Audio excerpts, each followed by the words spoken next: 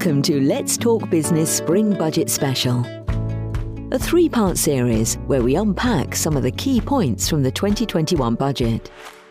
In this podcast, Ian Workman, co-head of SME UK at Barclays, talks to Juliette Rogan, head of High Growth and Entrepreneurs at Barclays, about the budget announcements that relate specifically to the high growth sector. Here's Ian. Hi everyone, and welcome to our podcast looking at the recent budget and what it might mean for the high growth and entrepreneur sector here in the UK.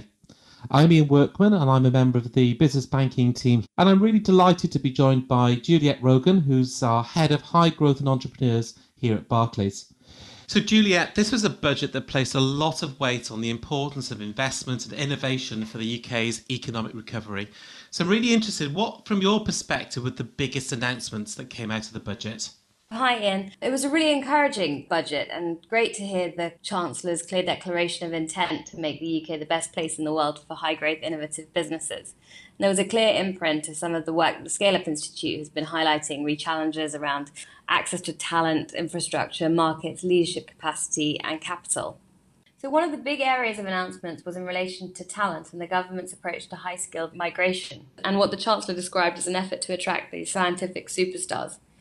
So within that, there was a lot to unpack. So by March 2022, there will be an elite points-based visa, and within that there will be a scale-up stream, enabling those with a job offer from a recognised UK scale-up to qualify for a fast-track visa. Reforms to the Global Talent Visa will also allow holders of international prizes and winners of scholarships and programmes for early promise to automatically qualify. The Innovator Visa will also be reviewed to make it easier for those with the skills and experience to found an innovative business to obtain a visa. And by spring 2022, the government will launch a Global Business Mobility Visa for overseas businesses to establish a presence or transfer staff to the UK.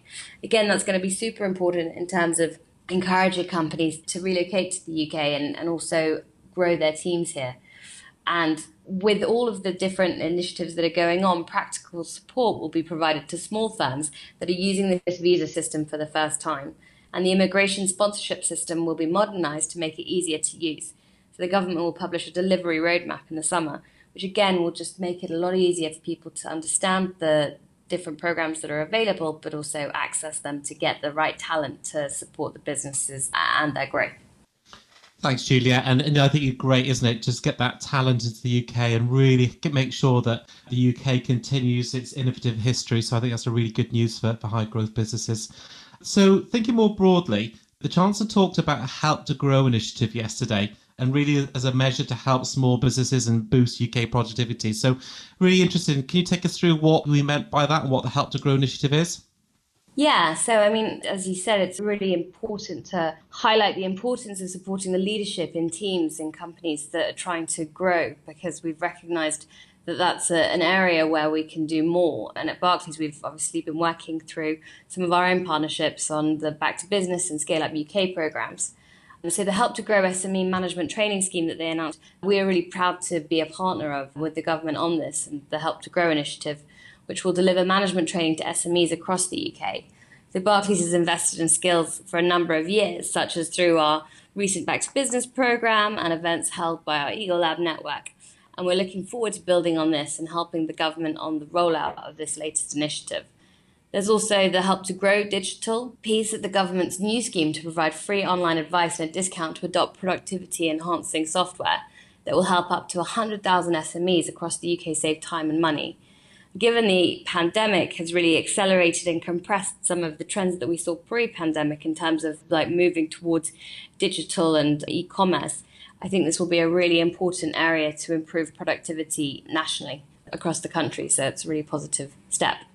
Yeah, indeed. We've seen such a growth in that sort of e-commerce, as you talk about there, particularly during the pandemic.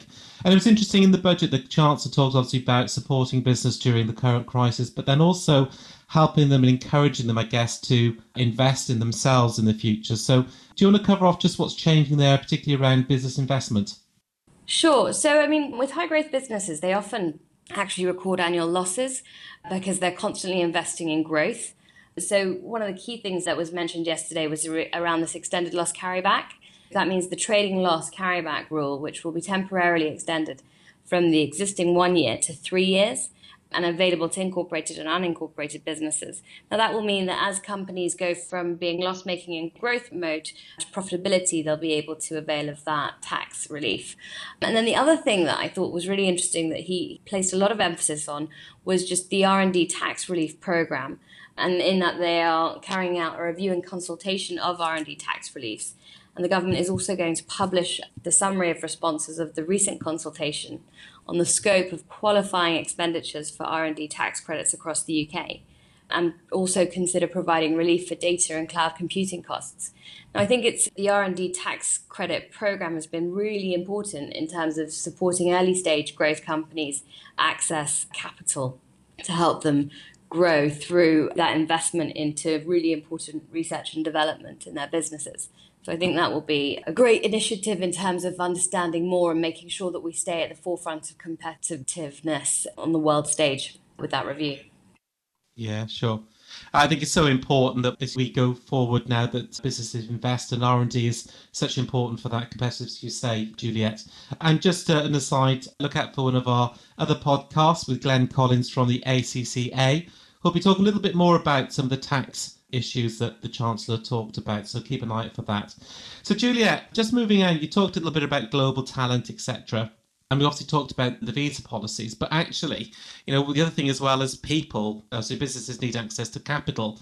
So I guess, were there any takeaways from here in terms of capital treatment for high growth businesses?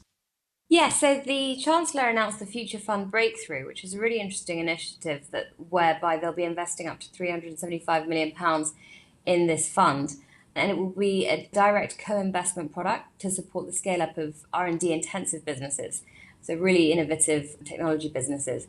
And the British Business Bank will take equity in funding rounds of over £20 million led by private investors to ensure these companies can access capital.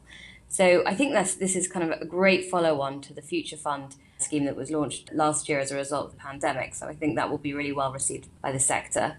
Also, we had the intention to really encourage firms to publicly list.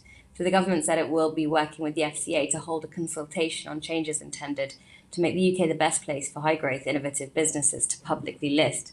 Now, I think that's going to be a really important area, as we've seen some of the unicorns that have come out of the UK in the last 10 years. It'll be great to see some of those businesses start listing on the public stock market going forward. So that's another great one for us to see them show their intention for. Lastly, there was also the investment by pension funds, where the government's launching a consultation next month on changes to allow pension funds to invest in a broader range of assets. Again, really positive for the high growth ecosystem, because you're unlocking areas of capital that can be used to invest in these kinds of businesses and support the growth of these companies and also sort of future employment as well.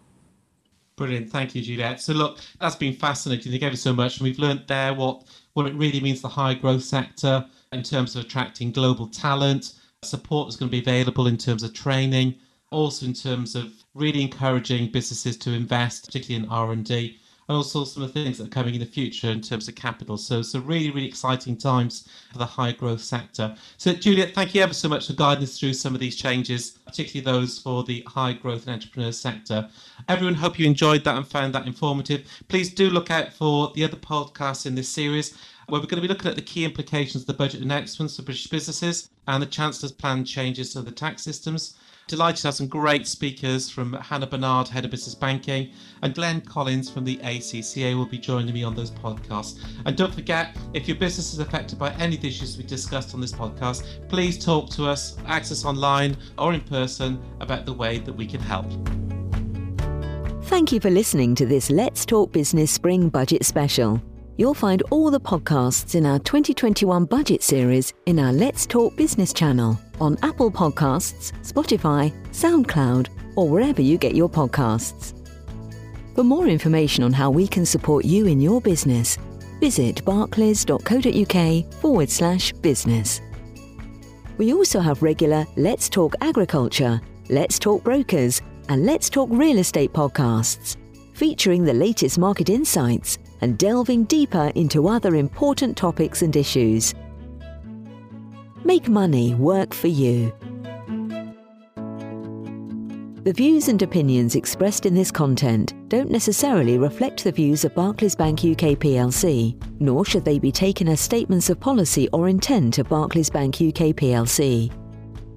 Barclays Bank UK plc takes no responsibility for the veracity of information intimated by a third party, and no warranties or undertakings of any kind, whether expressed or implied, regarding the accuracy or completeness of the information given. Barclays Bank UK plc takes no liability for the impact of any decisions made based on information contained and views expressed, and does not provide tax advice.